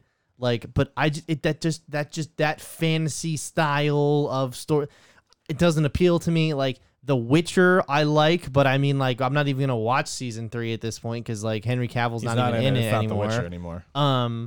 I tried watching Game of Thrones. I got a season and a half in. And I was like, I just don't care. I tried watching Rings of Power. I got 3 episodes in. And I was like, fuck this as well. We watched House of the Dragon the whole way through, but that's because I feel like that was heavy on the politics though, and that's what I was really into. Right. And you're just not like the fantasy. I'm just genre. not into the fantasy genre. I'm sorry. Which like, is that's where, just, like you said, your like, confliction comes from. Where it's like, I get this is good and I get why people like it, but I don't, just because I'm not partial to that type of genre of film. See, I like that type of genre of film. Like, I really like the Lord of the Rings movies. I know people give The Hobbit a ton of shit. I liked most of those movies. And I'll give, like, what I really like about all of those is the world building. And I like that it is, like, for Lord of the Rings, it's like you have the Lord of the Rings enemies, you have the villains, you have the, like, type of creatures that exist in that universe. Dungeons and Dragons is really niche, I feel, and like has a lot of those really, really detailed, specific kind of things. I didn't know that did not appear in this film. Well, though. that's the thing is that like as somebody who doesn't play Dungeons and Dragons, I don't feel like if you were a Dungeons and Dragons fan, there's probably some shit in here. No, very minimally. And even then, I don't think that takes away from the overall experience. You know what I mean? Because that's the thing I want to express is that objectively, this is the best version of this movie that they were going to make. You don't feel the runtime, the character, like there's no heavy It's real light. It's real, yeah. You know what I mean? And also like I said before, the action's really good. The cast is really good. It's funny in parts. Like, it's chuckle funny. It's not, you know, like it's just, it didn't do it for me. Like, I was a flat line the entire way. I don't understand. And I looked to some of the audience member. I mean, the guy next to me literally got up halfway through and never came back. And I looked at some of the people who were down the row and they were just also just completely stoned as well, you know, like, and I'm sure obviously there's people who like it. Like, how many audience reviews? Over 1,000. Yeah. So I mean, that's not as many as normally, but you get. And how many critic reviews? 218. Okay, that's exactly where it normally is. So this is not the thing I will say though is that the people who did like it, who are because I see quite a lot of people online who are saying they like this movie, they love it a lot, all this stuff, right? I think that it's going to have legs because of that. It's going to have a lot of, oh, you should go check that out before it's not in theaters anymore. Oh, you should this or you should that. Because the people who did like it are going to tell the people who are, I don't know if I should see it or not, to go see it. And when those people go see it, that's all. Then it'll have a little bit more. Yeah, you get what I'm saying? It's going to thin the herd as it goes because it's not going to be like John Wick, where John Wick's already made over $200 million at the worldwide box office. Rightly because it debuted with 135, but now you're coming into the next week and it's like you gotta fucking see this. It's fucking insane. Just there's like not a single person to talk about. Just go see it. There's not a single person that I've talked to who has seen that movie that wasn't like, wow, that was fucking incredible. Liz, I was talking with your mom before we started the podcast, and she was like, yeah, and I heard John Wick 4 was good. I was like, it's such a good movie. I was like, every John Wick movie is just John go kill and shoot people and punch them, and you're like, okay, how's this going to be different? And then it's like, oh, fuck, that was so good. Like, every time. Yeah. But I get what you're saying where it didn't do it for you. I felt like if this was the line where it was like, oh, it's got to get up and go over that, it just hit like right here and stayed for me. Yeah. That being said, I really liked Hugh Grant. It was interesting. Yeah, one of the big notes is like, what again, like what I said, I was like, it just felt far too generic for me. Like it could have anything could have happened in any different way, any different character, any different enemy, any different thing could have been swapped out for something else, and it really wouldn't have affected anything. Now, do you think if this same movie had come out, say, 5 years ago, it would have been as received as well, or you think we would have liked it more? Because you got to remember, I'm gonna catch a lot of flack for this.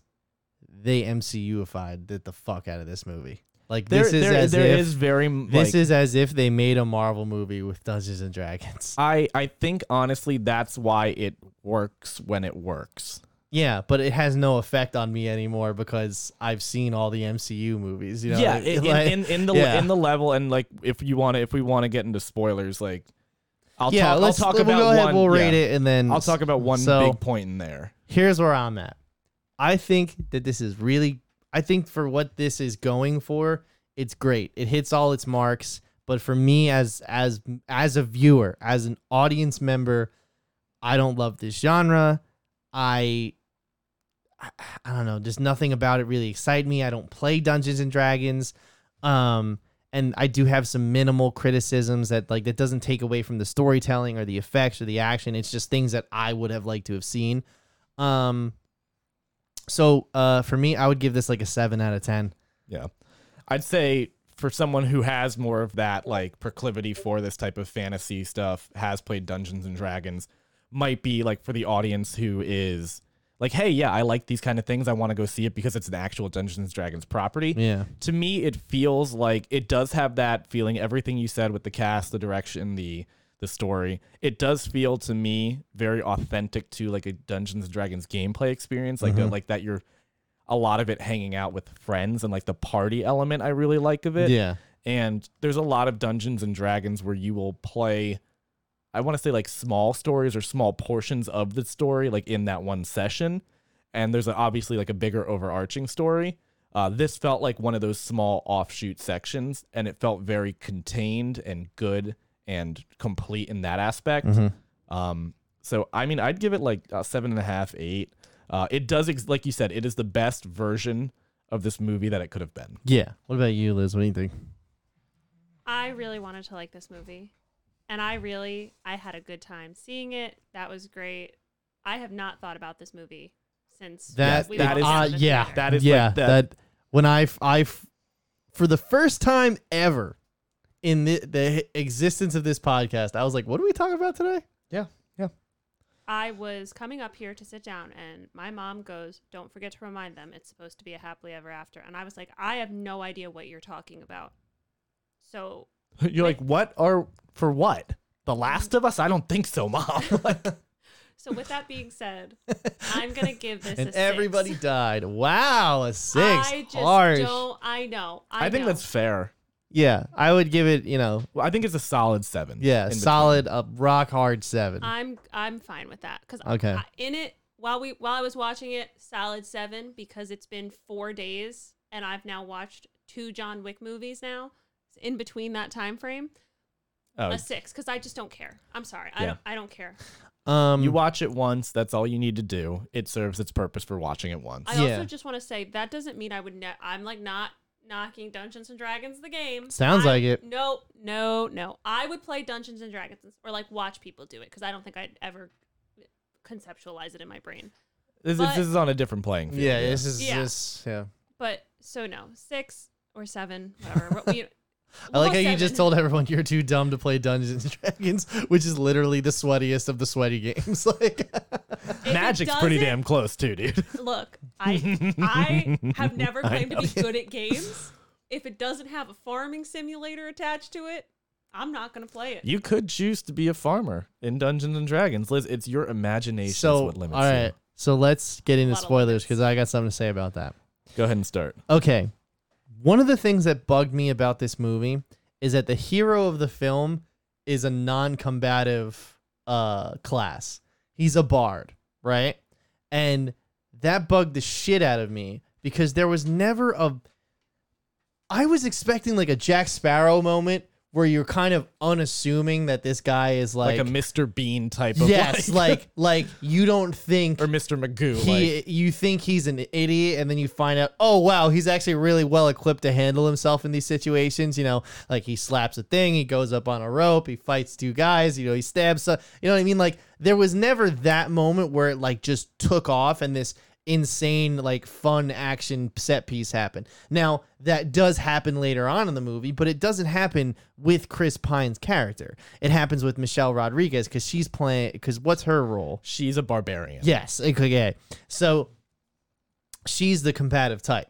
She's the one that does all the fighting for them. The druid I thought was cool because the owl bear thing was a nice touch. I was like, that felt like the Hulk beating the shit out of Loki. That's like exactly at the very end, like, what I thought. And that's what I'm saying, dude, MCU. It was very, I was like, that is just that scene. I was like, they probably used the same like mocap. Puny human. Then what's that other Justice Smith? I have nothing to say about him because it's the same character. He's a sorcerer. It's the same character he plays in every movie except for this one he didn't scream as much. Like, you know. And then you have the other dude playing the paladin who we like the knight. Who they go. Yeah, I'm glad they didn't beat it over your head with like like he's a paladin, so he has this and this and this is, you know what I mean? It just this was a movie. He's an honorable man. They show not tell, which I did appreciate, but once again, it was also one of those things where it's like, why is everybody but the main character leading the quest? See, but I think that is very Dungeons and Dragons, and that was the thing I liked with it. Was you're playing a class, and the point of your class is to solve problems within your box. Because otherwise, then you're like, you're a multifaceted main character, and then it's like, well, why are you playing with a team? Yeah, like the whole point of it is like he talks about, he is the strategist, he is the person that is cunning, he's a bard, he's tricky, he played a very restricted bard. Like usually a bard is like a thief or some kind of like, just underhanded, like, you're not the best, like, you're not the best person. I want to use the G word, but you're not allowed. They're very, just like I can't think of the word, but he's a very like refined and elegant and kind of like, he's stole some stuff and now he's like remorseful about it because he got affected by it. Are you thinking he should have had like more tricks up his sleeve? Thank you, trickster. Yeah, it's like that's generally how a bard is typically played. I like that they didn't just make him like a goofy kind of funky kind of dude because you needed his actual emotional weight to drive the story. That said, I don't feel like he served the purpose as the leader very well. I mean, it just feels like this was a holdover till they do the next Star Trek movie for him, right? Like, it's kind of how it feels. It's nice to see Chris Pine in something that doesn't have a moral reprehensity to his character, specifically involving like, hey, we're just gonna use this guy's body as a vessel for Steve Trevor. Yeah. The biggest criticism I had about this movie was how much time, or the stakes felt like nothing. Because there's 90% of the movie where we're not in front of the villain, or the villain is not affecting us or doing anything, or we're not seeing any problems that he's causing. And then the actual fight with the villain, and I'm going to say Hugh Grant is the villain because that's how it's portrayed for 90% of the film, is we're going to steal from him. Like that's well, they're thieves. I understand that, but like I was like, okay, cool. Like, that's not there's no emotional weight for me there. Like, I don't give a shit. Like, I know you're stealing for him to get, like, back his daughter and prove things like that. But it was specifically to get the tablet to bring back the wife. Right. And the reason that he wanted to bring back the wife was because the child never met her. And that's the thing. It's not necessarily convoluted, but it is written as therefore, not and then. Yeah, it is. Nice. It is emotional. It is not heavy. And it's not like, I felt kind of, the other biggest problem I had was kind of like, it was just fetch quests, the entire thing. Well, that's what I was like, okay, it feels like a Dungeon and Dragon thing, right? Where it's like, oh, if you want to do this, you have to get the scepter of whatever. Which is fine, except then they were like, well, that didn't work. Next one. Yeah. Next You know what it one. reminded me of? You ever see Mission Impossible Ghost Protocol? Yeah. Okay, so in Ghost Protocol, that movie specifically, their technology keeps breaking while they're trying to use it, so they have to think on their feet. Yeah. You know what I mean?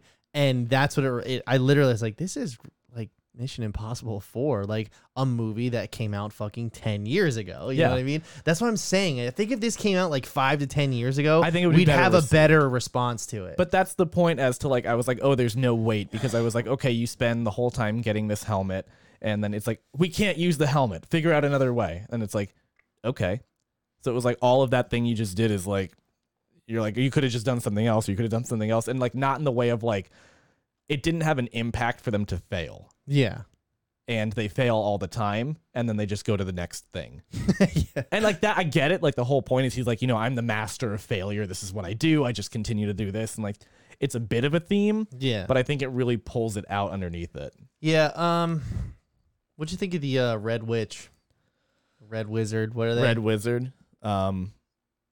I thought that was cool. Like I liked, like, I felt that they could have, I mean, obviously that's the main villain and the main, like, big kind of thing. I liked like the Red Death Cloud. That was pretty cool. I like the idea of heroes not getting their due. Like the reason why he stole from the Red Wizard. Was it this? Are they Red Wizards? What They're are they? Red Wizards. The reason he stole from the Red Wizard is because they mark their treasure, and that's how it led him right to him. Like, so the folly of him is that his own greed got his wife killed and his daughter eventually taken away from him, because that's Right, what like- it leads to. Good writing. Yes. Like real good writing. Yeah. And like you don't figure that out until later, because they show that he passes it in the first time, and then he actually like admits to it, and then yeah. you get like some of that kind of like non-trusted narrator. Yeah. Again, good writing, compelling, kind of fun things. It's just I never felt the stakes were Anything it felt weird. It more felt weirdly than heist what they movie, need. Yeah, but even then there but not like wasn't like that cleverness or like I never worried about somebody dying. No. yeah, I never had that fear at all. To which when it happened, I was like, okay, I Yeah, know but what I I knew- was like. I know what I they're knew gonna what do. they're gonna do. Yeah, exactly, and that's the whole thing. Because wasn't that thing as she said, let it go, or let Yeah, with The wife- Yeah, the dragonfly. You got the dragonfly going through, and Which was also interesting motif. I don't. it, I'm sure there's some dragonfly lore that like we could get into. It's supposed to symbolize something. It's and I've it's looked it up symbolizing his before. wife is what it is, and like that she's with him on the journey, and she's continually going to be with him, and then you eventually realize that the child's mother is actually the barbarian, because she raised she died as a baby. The mom died as a baby, and then she raised her. Yes. Yep. And that's where we realized Chris Pine is not trying to resurrect his wife so that his daughter has a mom. It's for selfish reasons. He's supposed to be realizing that everything is his fault all the time, and yada yada. Which he yada. realizes and says again. Great writing. Yeah. He's like, I wasn't trying to resurrect your mom. I was trying to resurrect my wife. Like I said, I don't think this story is necessarily written. I don't think this movie is written poorly. I No. don't think it's necessarily a bad movie. I just don't feel like it ever reached the heights of a movie like this could.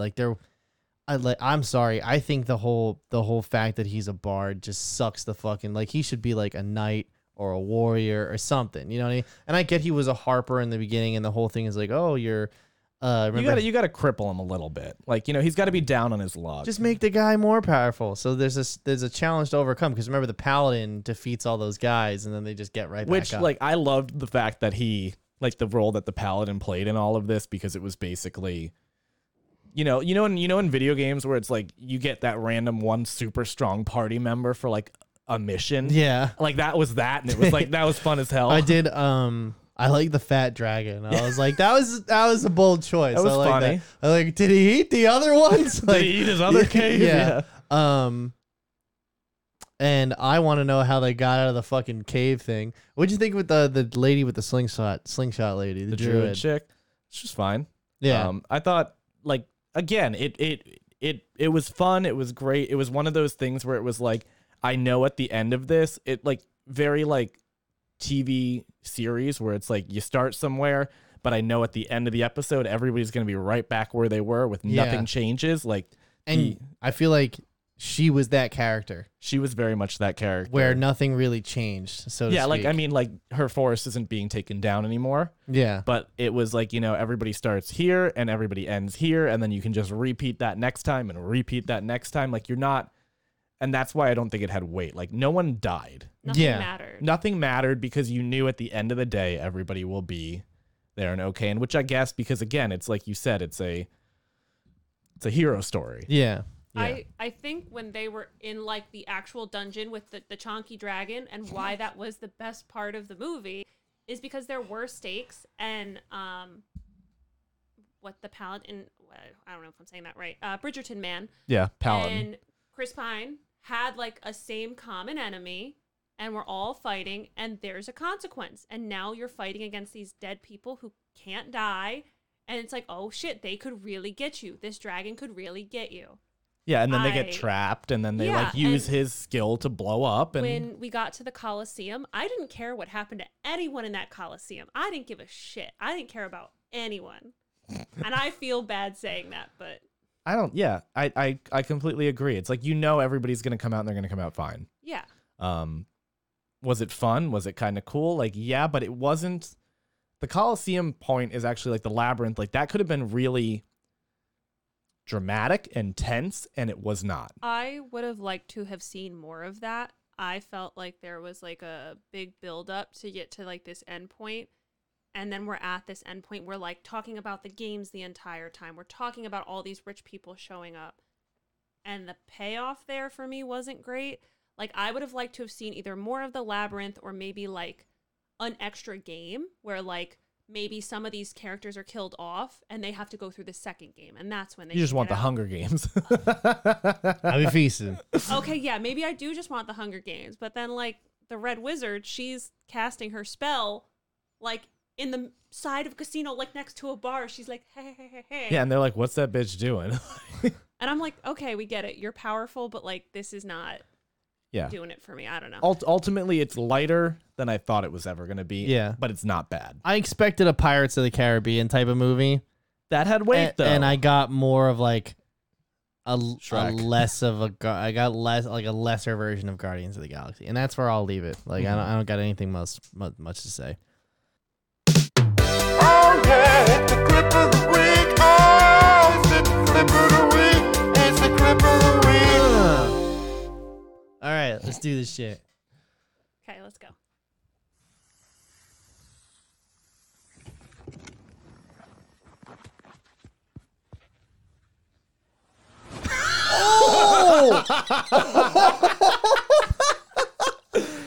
Unexpected, Yo, I was not expecting that. Hold on, does he actually get hit? Is this a fake video? I'm pretty sure it's. I don't know if he actually gets hit or not, but like the I think it's like "This Guy's Okay" is the title of it. It's pretty convincing if it's like a fake. There's no snow on the tires. Yeah, There's no I mean- snow Yeah. yeah, but damn, that was good. Yeah, it's fun, right? The shock value is really good. And the honking noise really gets Yeah, you. it's that old rug pull. I was not expecting that. That was good. I like that. I know, because I'm sitting there waiting. I'm like, oh god, this guy's gonna get a face full of glass after that shit explodes. Here it comes. Just a good old fashioned bait and switch. That was good. I like that. Nice, simple, sweet. There's nothing to examine there. Just a guy getting hit by a car. I thought the glass is blowing sentence. up, or like, and he was gonna get like a piece in his neck or something. You're like, I'm gonna witness something pretty damn gory. No, that was good. I like that. Whew. All right. Well, with that said, I think we're good for tonight, man. I'm fucking exhausted. Oh yeah, I got more Resident Evil to play. you got to speed run that shit. I got a speed run the last 30 minutes. So, with that said, thanks so much for everybody. Well, hold on, I'll try again. Thanks so much to everybody for watching us or listening to this episode of the podcast. We really appreciate it. Go ahead, leave us a comment. Go ahead, like this video. Do whatever you got to do to make the algorithm very happy. And we will see you next week because it's the Super Mario Brothers movie, everybody. And I have heard some things. All right. They're good. They're good things. They're not bad things. We'll see.